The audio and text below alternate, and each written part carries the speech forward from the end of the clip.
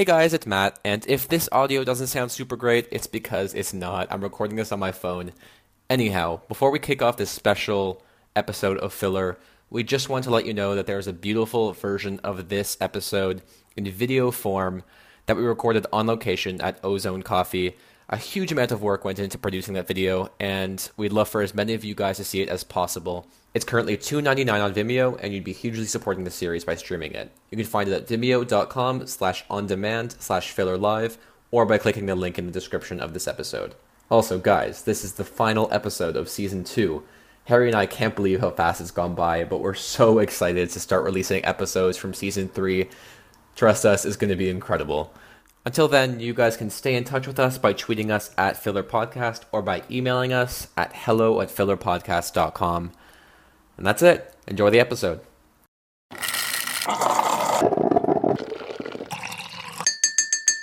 Hi, I'm Harry, and that's Matt. Hey. And this is Filler, a creative industries podcast.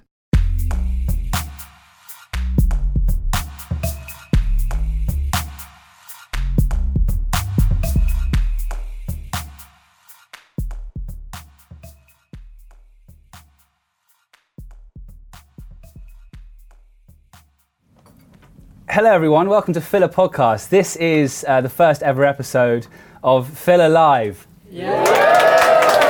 Whoa, okay, so that you can hear in the background is our studio audience, you could say. Our studio today is Ozone Coffee.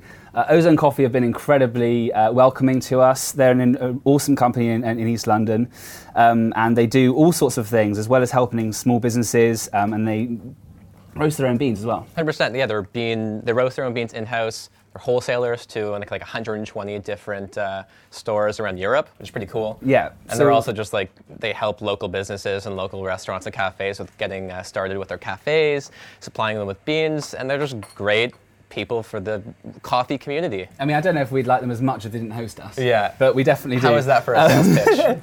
We do, though. Thank you so much for hosting us here. This is a very, very special episode. We have Estee Lalonde, Bertie Gilbert, and Charlie Cox. For those of you who don't know who they are, I'll give a brief intro. Is that okay? Cool. So Estee is a beauty and lifestyle vlogger, I guess mainly on YouTube, isn't it? Yeah. Yeah, and now an author. Not yet. Not yet. I'm working in the on process. it. September 1st, pre-order on Amazon. Yeah. Bertie is a filmmaker, also primarily on YouTube. Mm-hmm. And Charlie, dear Charlie, is a writer, blogger, producer, just human extraordinaire.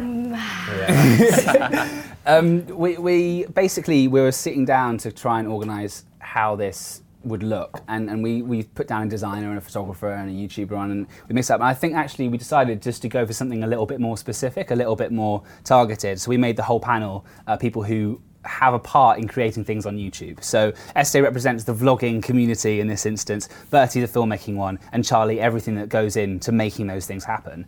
So hopefully we can give you guys quite an insight into the YouTube community, the YouTube culture, and just anything from kind of creativity and inspiration to the actual hands-on production tips.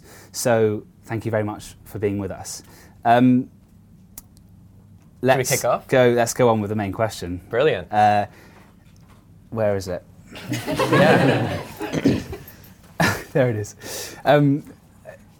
We thought we'd kick off. I wanted to ask the question, what's a YouTuber, and how would you explain that to anyone? And it's an impossible question, as we can see, because you're three entirely different people. But I think a question for all of you, and you can take it in turns answering it, is how would you guys compare what you do on YouTube with a more traditional creators of video? I don't want to go first. Okay, that's gone. Mate, what was the question again? The question: How do you compare what you do on YouTube Sure. to other kind of? So in your case, it would be you make films on YouTube. That's vastly different from making films in the kind of real big boy film industry. But the fact is that your part of that industry is becoming pretty large, isn't it? I think the biggest I've had a taste of more of that of the kind of bigger industry out there. I've been working on a feature film for a while and been talking to producers and stuff. But I think the main difference is I just think more freedom. Yeah. I think I mean, it depends. Even if you're a YouTube production, if you get, funding and stuff, there's a degree to which you need to obey the people who've given you money. But yeah, I think generally, and I think the whole feedback thing, the kind of instant gratification and the instant criticism in the YouTube comments is something that's vastly different from, and it's just faster. I think faster, more free, but I don't know. I don't want to do it forever. I don't think. I think some restrictions are maybe healthy in the big boy film world. Yeah, I mean, I suppose climbing up the ladder is quite an important ride for people. But then again, I know runners who are 27, and I know you. How old are you? 18. You're making your first feature film. It's that's it quick, might be shit, though. It could be shit. It could be really shit. But there's plenty of shit films made from the big industry as well. Exactly. Well, yeah, good. Yeah. I suppose there's not really another. Yeah, I was going to say, there's not really anyone else doing what you do because you are a vlogger. Yeah. What else is there? What is the more professional version of what I do? It's not more professional. What is it? I guess it's just different, isn't it? Yeah. It's traditional. That's what More it is. traditional. Yeah. For you, it's you focus on lifestyle. Yeah. Is that fair to say? Yeah. That's fair to say. Good. I mean, feel like I'm in a courtroom now. Is that fair to say? That's what it feels like with all these people looking at me. Can we start banging fists like in Injustice? No! That was the trial of YouTube. Right. Sorry, I've interrupted you. Well, I mean, there are lifestyle shows. There's Yeah. like lifestyle networks on TV and that sort of thing, but it is the freedom thing. Like, there's so much more structure to it. You always have to have a theme. It all has to go into the next thing, and the next thing, the next thing. YouTube is kind of like, oh, I feel like making this video today. I feel like this video next week. Yeah. There's no real. Yeah. You know? Charlie, you've had some experience in both mediums. You've had traditional and online. I think as a producer, the main thing that you notice is budget. You don't have quite as much money as you'd like to. But at the same time, it's a really exciting space, particularly when I started producing, because you're learning with friends. Yeah. So instead of starting off as a runner and being terrified of like people that are a lot more accomplished than you, you can make a mistake and probably no one will notice because no one really knew what you were supposed to be doing anyway. Yeah. So it's quite a friendly atmosphere to throw yourself in and decide if you like something. And if you don't, delete the video. Like, it's so instantaneous, but then also disposable at the same time. So I like it. And how would that compare to, I mean, we've had chats about your time working with Russell Brand on the Trues, and you talked about how when you walked in on your first day and you kind of just looked around and you're like, me? Why am I here? Those must differ quite a bit. Sometimes it's, sometimes it's quite overwhelming because you've got quite a lot of old media faces that are looking at you like you're a 20-year-old girl. Like, what do you know? And before you know it, you're speaking a language that they've never heard of before, which is great because it means you get such a wonderful opportunity to prove yourself. And you grow in so much confidence so quickly because you really have to be very vocal and passionate about why your ideas are right. And the ideas that you have about YouTube and how you promote video or how you work towards an algorithm or whatever is so different from old media that it's nice to teach the adults something, I think. So just by a show of hands in the room, I know the cameras aren't necessarily going to see all of this, who has either wanted to make a film, gone into producing, or wanted a YouTube channel? There's a considerable amount of people. Sam, you've got one, so you're like... I didn't know if I was... Matt, do we have a question from one of the audience members? I think we've basically collected questions and have one. Yeah, definitely. So we sent out a few tweets and Instagrams and all that, and we asked people to send questions in to be asked to you guys. Some really good ones actually came in, substantial questions. I think that, I mean, it's quite general, but I think it applies to anyone looking to sort of get into a creative field. This comes from, I hope I'm pronouncing this right, but Arabella? Are you here by chance? Arabella? Maybe not. How do you deal with creative blocks? Because, I mean, like, the last month for me has been a whole creative block. That happens to everyone. It happens to everyone. Estee.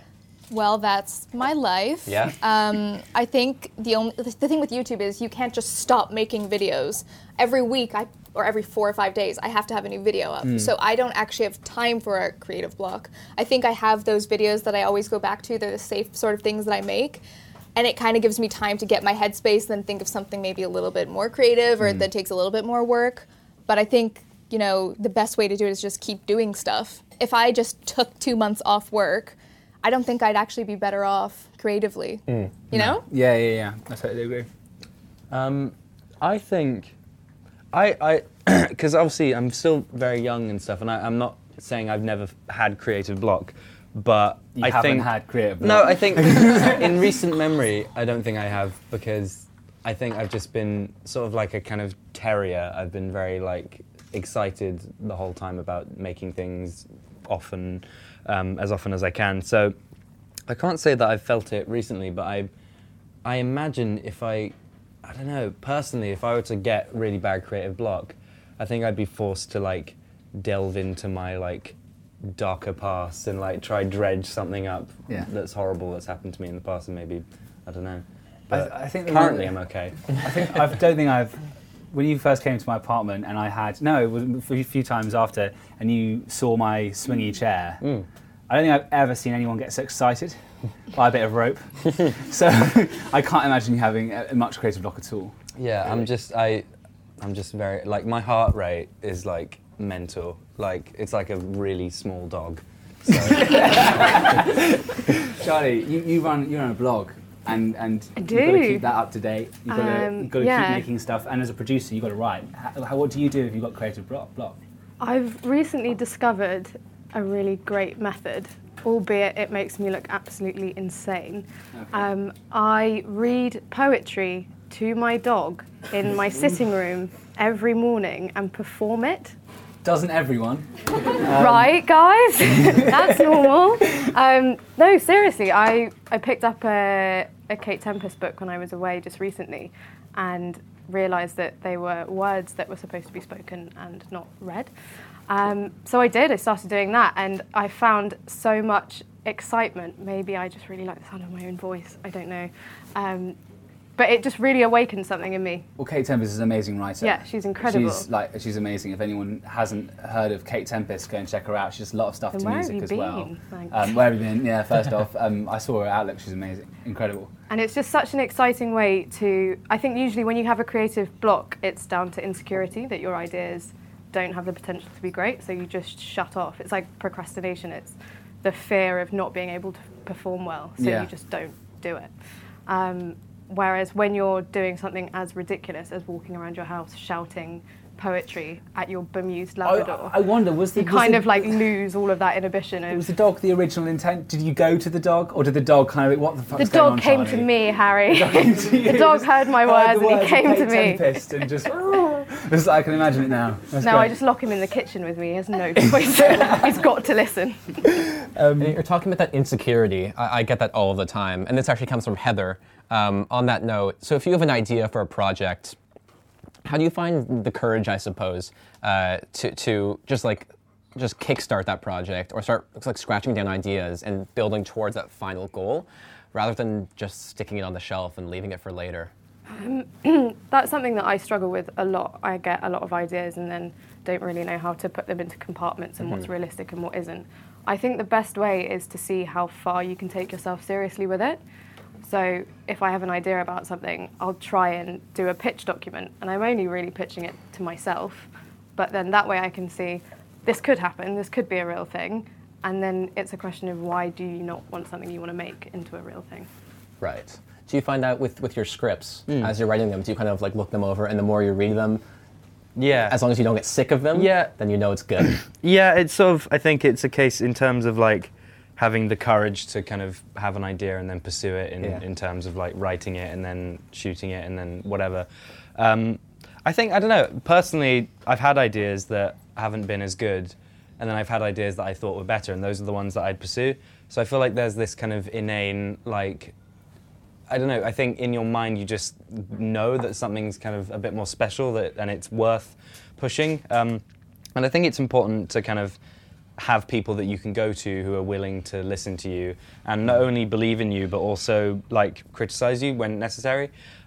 Because the last short film I did, which came out a week ago, the first edit was 35 minutes long, and my friend Jack Howard was very honest and said that edit's too long, it's really boring and it is really slow, can you give it to me? and he cut it down to like 17 minutes, and it's much better. So I think I've gotten better at it, but I think it's a case of being able to be ready to take on criticism and jump stuff. in on Bertie and say that it's Yeah. not just much better, it's really bloody brilliant, and if you haven't seen it, you should it's go a good and film. watch. Thanks. Basically, I was completely blown away. Let Thank it you. be. YouTube.com/. I don't know the URL. We'll get there. I don't know the URL. Not this early. It's quite a nice point to touch on. We were going to talk about this a bit later, but maybe we can talk about collaboration now. Yes. Because I know that's what you do. I do that with my scripts. You send it to a whole host of people. I think probably the same people I send mine to. Collaboration is a massive part of everything. I suppose in your life less so, Yeah. but you still have a small team of people that you work with on a regular basis. Is that? I mean, Right or no? kind of. Like when I make a video, I don't really show it to many people before I put it on the internet. No.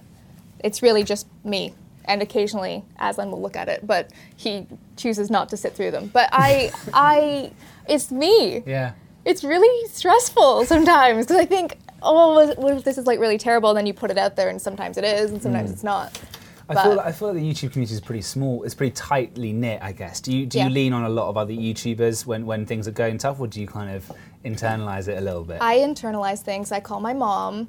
I don't know. I'm kind of weird about that kind of stuff. I have a certain group of friends who I'll say, like, I'll call Matt and be like, I don't believe what's happening. But I'm kind of an introverted person. You know, I'm a bit of a loner. So I like to just be a one-woman show. Is that horrible to admit? No, you're just talking to Reggie. I talk to Reggie, my greyhound. Yeah. Maybe you should read Reggie some poetry. I'll come round. Your life is all collaboration, Charlie, because your job as a Sadly. producer is to like rally them all together, or the kind of the rabble, and the rabble has been the likes of who. I'll embarrass you now. It's been the Jack Scap team, and I know how hard that is to wrangle together. Awful boys to work for. But brilliant films to make. And you've got, who else have we got on there? Russell Brand with The Trues. We got Ben. You've got Ben Brown. You've got Burberry in there. Put them into the mix. That's quite a big one, isn't it? Yeah. How do you do it? How do you wrangle everyone together? And is it really actually quite a positive experience?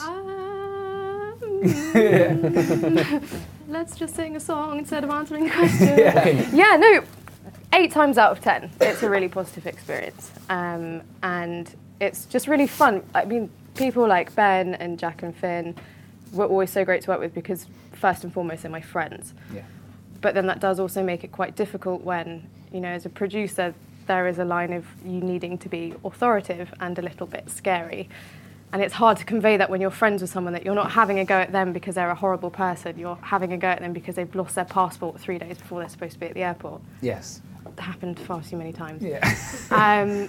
But it's more exciting that way. I think if you weren't collaborating with so many people, it would be, I don't know how you do it. I find it really lonely and a bit dull. I'm sorry. I mean that in the nicest possible way. But you know what? I feel the same about you because I couldn't work with that many people. When I walk into an office or a team, I'm like, no, I couldn't do it. I want to be at home with Reggie, with Judge Judy on in the background, and that is enough company for me. I think because I get a split of that, so when you're doing pre-production, I'm very much sat in my pants eating cold takeaways, watching Loose Women, actually. So I get that as like a lead-up point where I'm on my own for so long, getting stressed out, and then as soon as you're with other people that appreciate, like I guess they appreciate your stress because they all want it to be great as well. Yeah. And that's what lifts you and makes you think, oh, I could do this again, or this is worth my time. I'm glad that I cried last week because this is great. Yeah. Do you usually know, does it take until the end of the project when you're actually done to know whether it's been a good fit working with the other person, or how long after you start working together do you know if it's going to be a good fit? I tend to do an initial meeting and to see if their like ethics and morals align with mine in terms of like why they want to make a film or why they want to talk about that particular thing, and if it's just sort of a wavy, oh, I think it might be a good idea, like, no thanks, drop me out. But if it's, oh, I'm just so excited and passionate about this, and I think as long as someone's passionate, it doesn't matter how difficult they are to work with, you get to enjoy someone's, passion and excitement, and that's so much more valuable than being picky over content, I think. That passion is quite common, thankfully, in our industry. There's a lot of very, very cool young people who are passionate about great things and want people to be involved. The trouble only comes when they expect that passion to act as a currency. as payment. A lot of you guys right here and a lot of you guys listening as well will be young creatives trying to get their first gig or trying to get their first job in the industry. How do you choose what to accept money for? I think this is probably a question for you, Charlie. I don't know if there's a question for you. But money is a difficult thing. There's a lot of people out there who are going, well, it'd be great exposure for you, it'd be good for this. How do you take, because you have to take some of those jobs at the beginning, right? Or no? I personally never did. Yeah. That might be just because I have a massive ego. Yeah. I'm joking. No, I think you really have to respect your self-worth, and if somebody thinks that you're worth employing, then you're worth being compensated with money for that. It's different. If you're being offered, I will pay your expenses, do it, take it. If it's your first gig, it's your first experience, definitely do it, because you're not losing out that way. But if people are expecting you to get somewhere and eat there and get home, and then I just think it's not fair on you. Yeah. Yeah, there's a listener called Lily who asked something along the same wavelength. How do you actually build up the confidence to say no when it's not the right fit, though? Especially at a young age, I imagine it can be quite difficult, especially when it's sort of aligned with where you want to be in a few years. I think what's really wonderful is email, because then you don't really have to look someone in the eye and be like, no, nuh-uh. You can just say, thank you so much, I've actually had another job come in. Yeah, it's definitely better to say I'm so in demand that I can't take your job, and then they'll come back to you and think, oh, maybe they were worth paying. I mean, if they're doing that much work. So it's swings and roundabouts. You were going to say something. Yeah, I was going to say something. Yeah. For the first 2 years that I was a content creator, I didn't get paid anything. I didn't even have ad revenue on my channels, okay? I didn't even know people got paid for stuff. And I started realizing everyone around me was getting paid except me. And then I had that thing where, how am I going to ask for money from these brands who are telling me you're going to get great exposure and all of this, and they're kind of selling it to you? You just have to kind of do it. And I literally enjoy it now. I feel like you probably would as well, because I feel like I'm standing up for myself. Most people here get paid for their work, and our work is fun, but we should get paid. Yeah. Definitely, because it's time. Yeah, it's time. So I'm just a little pissed off about that. But money. yeah, it is an issue even today. Like, I got an email of this huge project that most people would get paid for, and they're like, unfortunately, we don't have a budget, but we'll put you in our newsletter. Nonsense. If they didn't have a budget, they wouldn't have someone emailing you, because they're getting paid to send the email. Yeah. It should be cool when you and when you work for free, you're just essentially perpetuating the problem. You're just putting it right back into the cycle, because the next person that brand approaches, they're going to expect for it to be free work. And it happens. Like, sometimes I'll say, this is how much I want for this job, and they'll say, oh, well, this person only wants this much. That's the worst bit, when they then try and like toy you off and say, well, I spoke to someone who I know you're very good friends with. And they only asked for half of that, so you're not worth that much. You're like, what? And you say, okay, hire them. Okay, take them, not me. Yeah. Nice. Do you want to go for a drink after this? Yes, I think that's really important. I mean, for me, what's really important is that anyone who's working for me in any respect gets paid properly. And if I can't do that happen, that it will be made up. And I think that's just about happening. The annoying thing about and I'm going to speak for a bit here, because I do that, and I've had a lot of criticism for speaking too much and not letting them speak enough, and I'm tired of it. I'm going to speak. So I forgot what I was going to say now. Well, here's a pencil. Oh no, I know what it is. I know what it is. It's about the digital age in general. There's a lot of older people or people who are involved in traditional media who think it's fine to pay these guys less. Because they're used to smaller budgets, but they're in the first place they're going to online digital people because they want to do it quicker. So they want to do it quicker, more efficiently, and they want to pay people less. And really, I think a more efficient service is worth far more than a slow and sluggish one. So that's my message to you, traditional creative media people who are going to fund my projects. Brilliant. So let's go from a question from the audience, shall we? Yeah, I think we should move on to production advice and sort of how production works.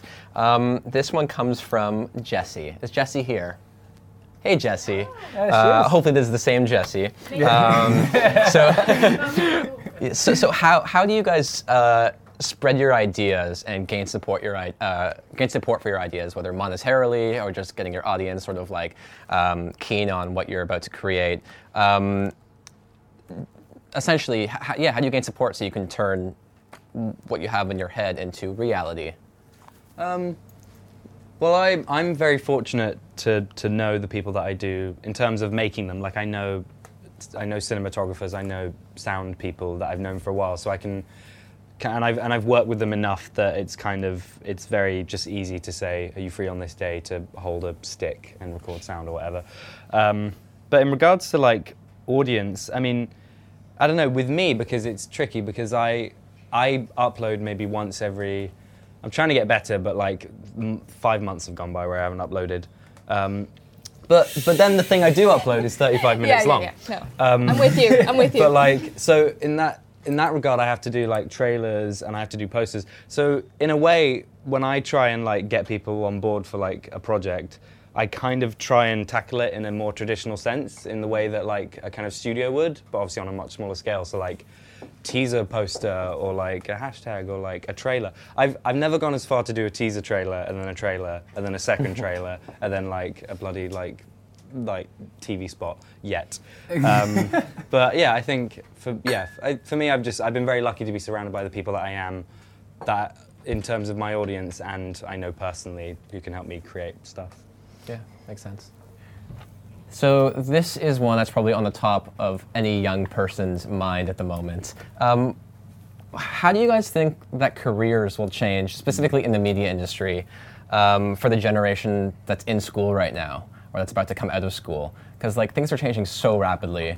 New jobs are popping up all the time. Like a social media manager, if you had told someone 10 years ago that was going to be a job role, they would have said, A, what's social media? B, how can I, it just didn't exist. So how do you guys see the landscape changing over the next 5 years or so? I do a job that I could never have gone to school for, and I had no idea what it was, and even now I don't really know what it is that I do. But that's so exciting, and I think it's only going to grow in that direction, where it'll be self-sufficient young people who are being self-taught and teaching themselves things, and also all of this language and this digital space is native to us, so it's not as though you're having to learn about it because you've grown up with it, you already know, which is exciting because, you know, at 15 or at 20 you're already a professional in a field that 30 and 40-year-olds are desperate to pay someone to teach them about. So I think that will expand so much more. I hope so. I hope the opportunity for young people to not necessarily have to sit through the traditional route of school, but instead be a bit more entrepreneurial and sparky about how they go about getting a job. I mean, in this country, it's insane that we've just increased the age limit on education. So I didn't even know this until a friend of mine told me. He's 16. You have to be 18 now. Yeah, he has to be 18 to leave school in the UK. He's 16. Him and his business partner, James, right there, is my flatmate. Have got this amazing business, and he can't run that business because he's 16, and I can't do it. That's crazy, isn't it? Is it? It's really backwards. Really, there we go. That was passion you were looking for in a response. It's really backwards. I left school at 16, and if I'd not done that, I definitely wouldn't be sat at this table. I wouldn't know the things that I know. I think it would have been really detrimental. For me personally, I'm not saying everyone should boycott school and getting grades, but I think for my own personal growth and understanding what I could study in the future or where I would like to be, it was all catalysed from leaving school that young. It's a shame that other people can't do it. Yeah. I just want to say, I'm probably the oldest one here. I'm 25. I'm so old next to you guys. But I went to university, and it was awful. I hated every second of it, but... I thought you were going to go, actually, it's really good. I know, I was looking at you like, please, I'm sorry. To be fair, I know what school you went to, and I know why you hated it. Yeah. We both grew up in Canada, okay? Yeah. No, I didn't think there was any other option for me. I finished... In Canada, you can't leave school at 16. You just can't do that. You have to be 18. And I think. And so, right. Yeah. I went to university for a few years. I went to a different university, then I went to college, and then I thought, I am destined to fail here. It wasn't until I moved to England and I sort of became friends with all these creative people and started doing different things, that I realized that not everyone was doing that thing of going to school. And I don't regret going to school, but it didn't do anything to help me. Yeah, I did, because in the UK we have secondary school, and then there's like sixth form.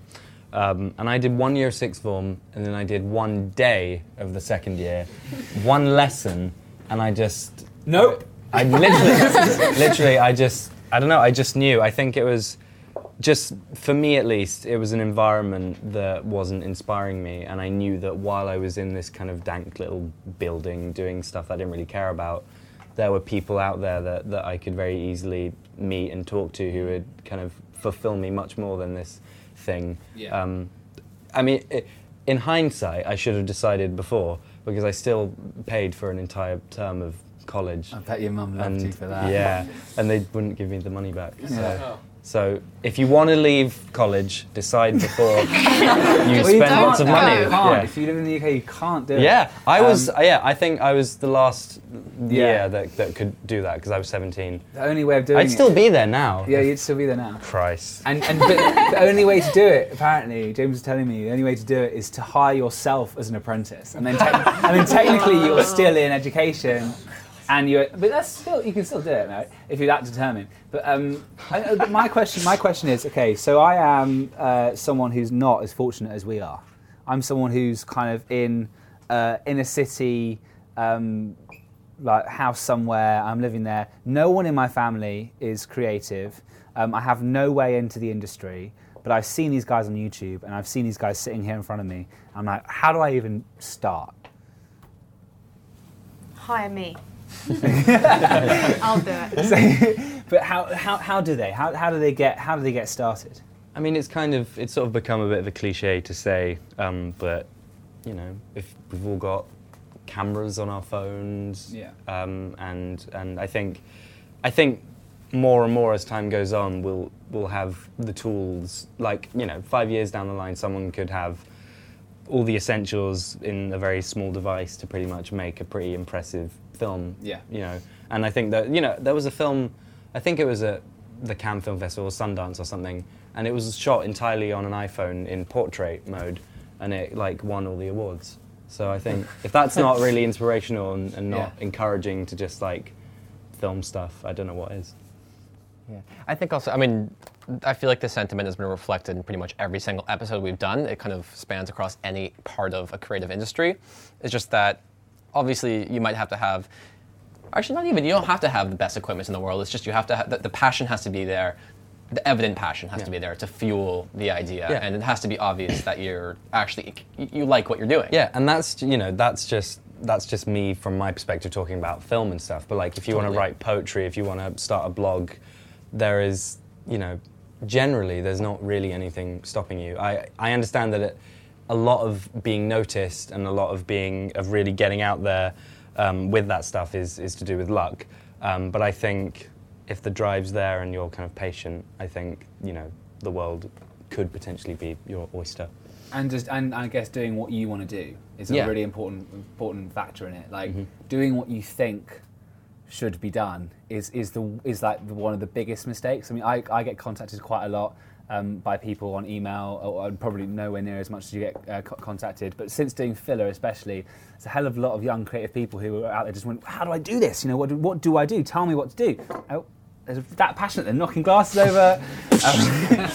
Tell me what to do, and you can't tell anyone what to do. And I think the best, and it only happened recently for me, was a realization that actually, if I do the work that I love, if I make things that I really enjoy, then it's always the most successful. It's always way more successful than rather than kind of going, I really like that picture, so I'm going to make one that's same as it, or I really like that video, so I'm going to do my next video in that style. I think actually the times where I've sat down and gone, how do I want this to play out? Like, how do I want the person watching this or reading it or seeing it to feel when they see it or watch it? And that's been the most successful stuff as well. Yeah, but what about those fat stacks, man? Well, the fat stacks. Come on. The cheddar. I haven't got much of it yet, so I'm still waiting. Yeah. Fingers crossed. Vimeo on demand. Well, and I suppose I saw you tweeted a couple of days ago, I think you quoted someone, or I can't really remember, but about how no one really has, especially young people, no one has patience anymore. People just want to be as successful as humanly possible, as fast as possible. Yeah. And I don't think it's a particularly healthy thing for people as well as the industry, because no one gets it right off the bat, or very few people. Yeah, I think taking your time is a massive part of it. I think we even did it with filler. When we first sat down and tried to think about filler, we wanted, we had grand visions for it. Do you remember what the name was meant to be before filler? What was it meant It was to meant to be? be called Mint, the Mint Podcast. So gross. So gross. No, I mean, thank God. What does that mean, guys? It's, we sat down. We were going to make it live every week, so you could live stream it every week. I mean, that's crazy to even think about it right now. We're going to have it video. We're going to have all the bells and whistles. And actually, I think we sat down with Dan Rubin, who is one of our previous guests and just an incredible guy, good photographer and Instagrammer and everything. He sat down and said, "Whoa, stop trying to be the end goal right at the beginning, because as soon as you accept that you're not going to be that for a while, the better you'll be building up to it." Which I think was probably the best piece of advice I've got for anything, especially for filler. Because doing this right now is laughably better than what it would be even a month or two ago. Yeah. I'll just answer the question again. There you go. It's podcast of Harry Hitchens. Well, we're getting deep. We have this one's a bit of a curveball. We have a question from Georgia. I really hope you're here. Georgia's not here. I'm a Georgia. Did you ask the question about existentialism? Yes, amazing. Georgia asks, how do you deal with the crushing weight of existentialism? Bertie Gilbert, Great question. hit me with it. It's kind of a joke. No, sure. No, we all get a bit existential from time to time. I think, for me, at least, because I filmed something about this, but I never put it anywhere. Sort of, for me, kind of, it's usually quite a sad. I think I maybe spoke about this in my filler podcast. Yeah. It's usually quite a sad notion how ultimately insignificant we are and how tiny we are in the grand scheme of the universe. But I kind of have formed the opinion that there's something quite liberating about that, and that I don't know, what was my point? I can't even remember. We were talking about the cosmos and sort of Back then, The stars aligning. The one The stars thing you aligning. said, the one There we thing go. you said, I remember, which is very clear in my mind, and I thought about it when I was crossing Waterloo Bridge the other day on a Boris bike. Yeah. I was thinking, I was That's looking a around. great image What did I already. say? Great image. And you said that when anything fucks up or goes wrong, that's a better word for it, you just imagine the cosmos. Yeah. You just imagine how small we are. Yeah. Okay. Well, that was it. Yeah. It's like as old as time. Oh, don't worry about it. It's all insignificant in the grand scheme of things. But it's like if something trivial gets you down, or it's kind of nice to get a bit existential and just picture how absolutely insignificant that kind of problem is. Which isn't to say that kind of smaller issues don't have validity. Yeah. But I think sometimes, if you want to get your priorities straight and you want to get your mind on track, I think it's very healthy to just sometimes picture just the universe and stars and supernovas, and then picture someone wrote a really mean comment on one of my vids, it puts it right because into those things are perspective, existing, those things are coexisting, and that's mad. I think it's worth pointing out as well that if something even... I've just forgotten what I was going to say. We can cut that out, it's fine. Yeah, can we not do that? Yeah, we'll cut it it was out. really good. I know. Give her a minute. I know what this is like. Guys, carry on without me, I just need to Okay. know. Right. I've got it. Even if something... now we're leaving it all in. Even if something is insignificant, it doesn't mean that it's worthless. Yeah. There's still definitely weight behind, what you're doing, even if it's completely pointless. There's weight in the pointlessness. Yeah, there's You moments can where- quote me on that. It was a beautiful piece of I poetry. won't Made no sense. I get if you ask why something's important, you never do it, because the fact is nothing's very important really. If you could look at it, when I'm writing an article or something, and halfway through I'll go, why am I writing this? There's some people are going to read it, no one's going to be affected by it, and actually at that point is the worst point, because really just write it anyway, get it out of your system. And I think if I do at least one thing, get one thing out per week, I just tick over. I think that's good. But as soon as I stop and ask myself whether it's important or not, of course it's not important. people die. There's people dying. Yeah. Why are we sitting here doing this? Well, because Big problems at, now. at Let's the not. at the like they kind of don't at the wanna be here root anymore. of all humans, we ultimately are just animals. Biologically, we are ultimately, our purpose is to eat and survive and We cracked him wide open. and slaughter our prey. And So- shit out the stuff you've eaten. Exactly. So if you're doing that, you're accomplishing what you essentially are meant to be accomplishing. Everything else extra. is extra and is something you should be pretty chuffed about, because you don't have to be doing that stuff, but you can if you want. Isn't that? You've just solved my issue there. Oh, good. Invoice me later. Blew my mind. I think maybe should we talk about values? Yeah. Let's talk about values here. Love values. Values are important to any creative person's endeavours. I think sticking to a core value is a good thing. Is that right, Estée Lalonde? Yeah, I think so. It's kind of hard. Oh God, it's kind of hard to remember the values necessarily that you had when you started. I think they can kind of change a little bit, but it's important. I always try to put myself back in check and think, how did I start this? Why did I start this? Why am I doing this? Am I answering the question? Yeah. And just kind of keep it all, because it's a crazy life, the stuff we're doing. I think it's very easy to get carried away with a lot of the stuff. But values are very important. Yes, they are. Yeah. Yeah. I try to make meaningful things, Yeah. But you don't. but I... I was going to follow up with something, but I thought to myself, should I go there? Should I do it? And think, fuck, people laugh. Thank God. No. Oh my God. I would say you do, that you do. I think I've known you for 6 months or so. I'd say that your core value, in my opinion, would be balance. Yeah. More than anything, you know how to keep things in check. Yeah, and I try respect to. that, Estée. I try to keep. respect that. Yeah, Harry. I keep my energies balanced. I always have my crystals around. Do you have crystals? I can't say I have any crystals. I'm all about, because I'm a little like, you know what I'm saying? Yeah. Click, click, click, yeah. Yeah. So I need to keep everything on the same playing field. And I think my content does reflect that a lot. Definitely. Yeah. You wouldn't be here if it didn't, by Yeah. the way. And there's There's really high standards to be held. Did there. someone else high cancel standards. and that's why I'm here? Is that... No, I think there's the YouTube community is so saturated. I was actually having a very depressing look through it yesterday, and looking at how channels are evolving and changing in shape, and it's a really tough business, isn't it? Really, Yeah. especially because the brand is you, and I think you did an incredible job at making that really just a really nice story for people to follow along, and a journey to follow, which I think is probably.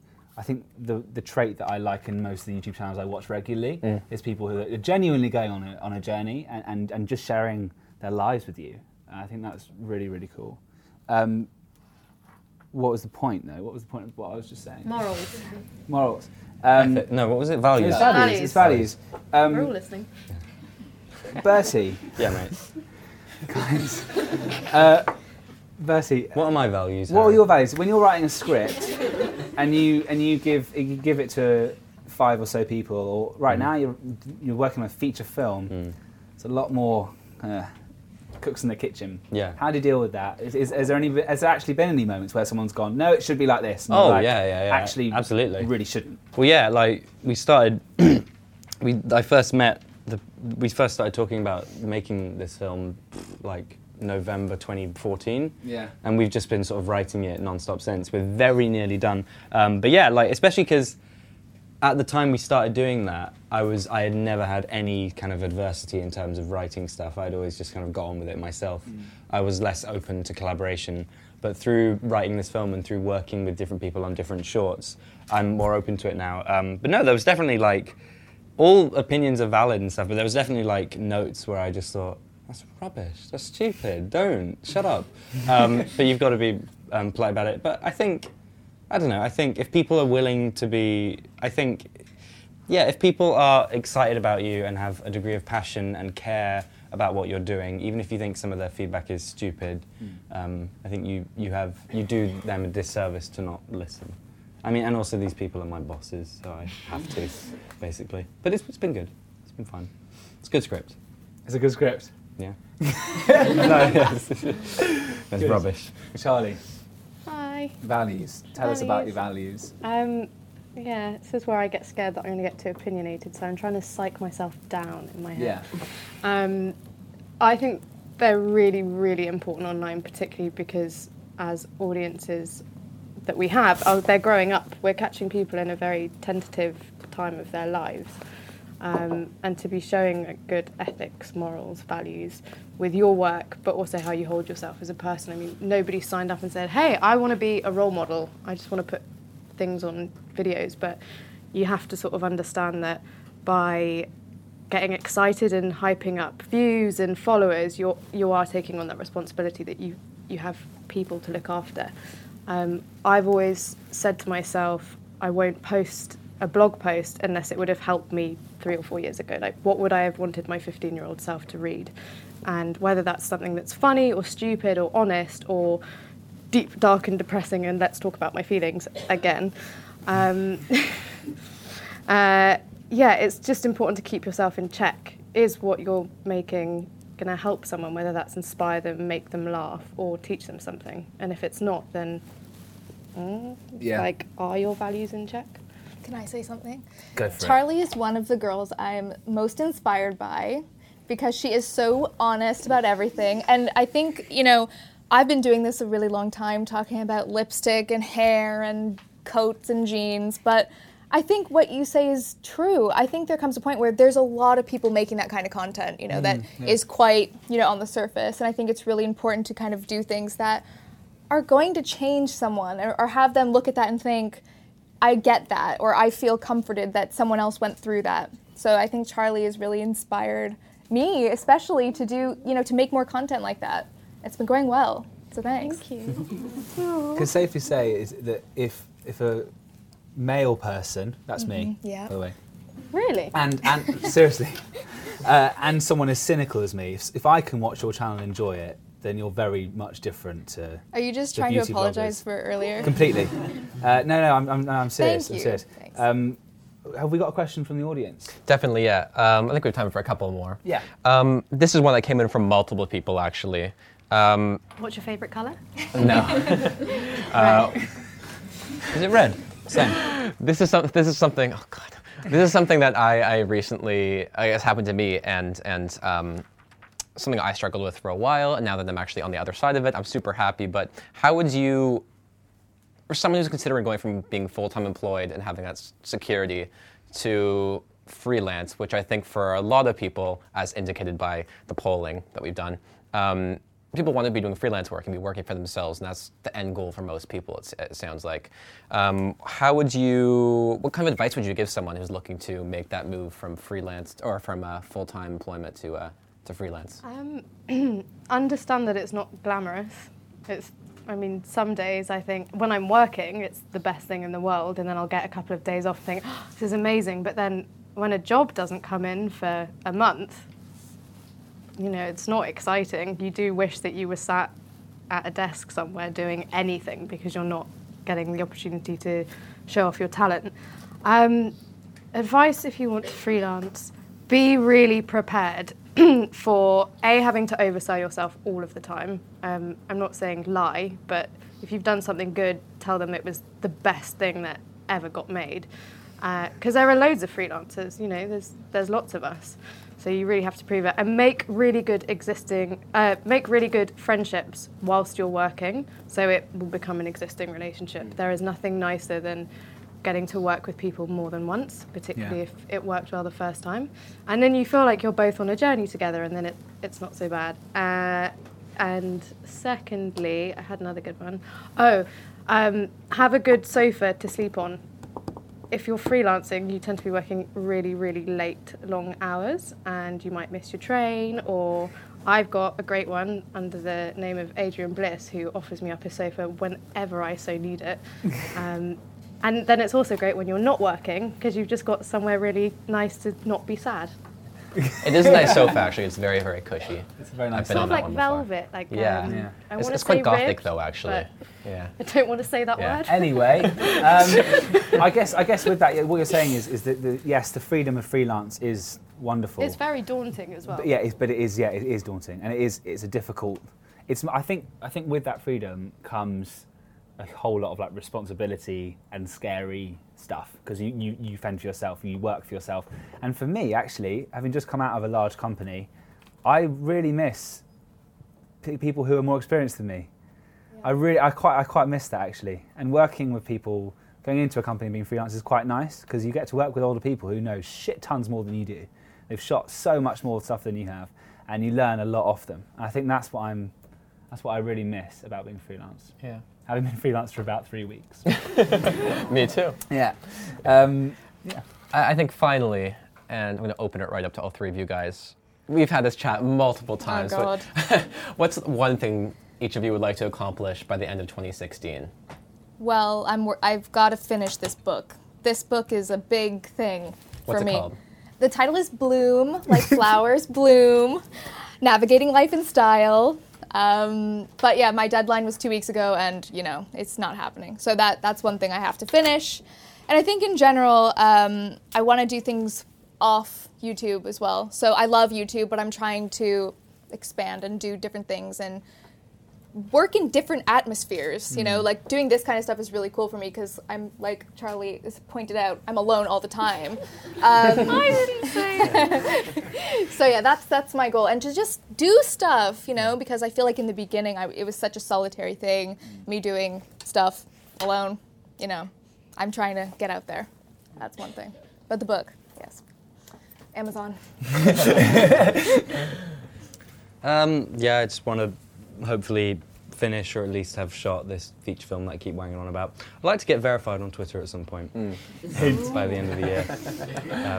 If anyone can sort that out, especially if you can do it before Ben Cook does. Yeah, me and Ben, even better. we've been scheming. Yeah. You don't want to know the schemes that we've been plotting in secret. Okay. I mean, I thought I had a solid answer, but now it's to get verified on Twitter. Yeah. I am also currently writing a book, a novel, and have been for the last 6 or 7 months. And in my head at the end of last year, I was like, I want it done by the end of February, and it's going to be great, and it will be finished. And we're now in March, and that has not yet happened. So yeah, I'd like to maybe gain some more confidence in believing that something like that could be real for me. I'd like a book. Anyone listening, HarperCollins, Penguin, Random House, I'd really like a book. Love it. Okay, what's our target for this year? Oh my. Mine was to get a cool new job, which just happened, so I'm stoked about that. Very cool new job. But I guess I'm not going to say too much about it. But I'm very, very happy. How about you? More of this. Yeah, that should have been my answer. More of this. You I jerk. think, seriously, this is, I guess we've come to the end now.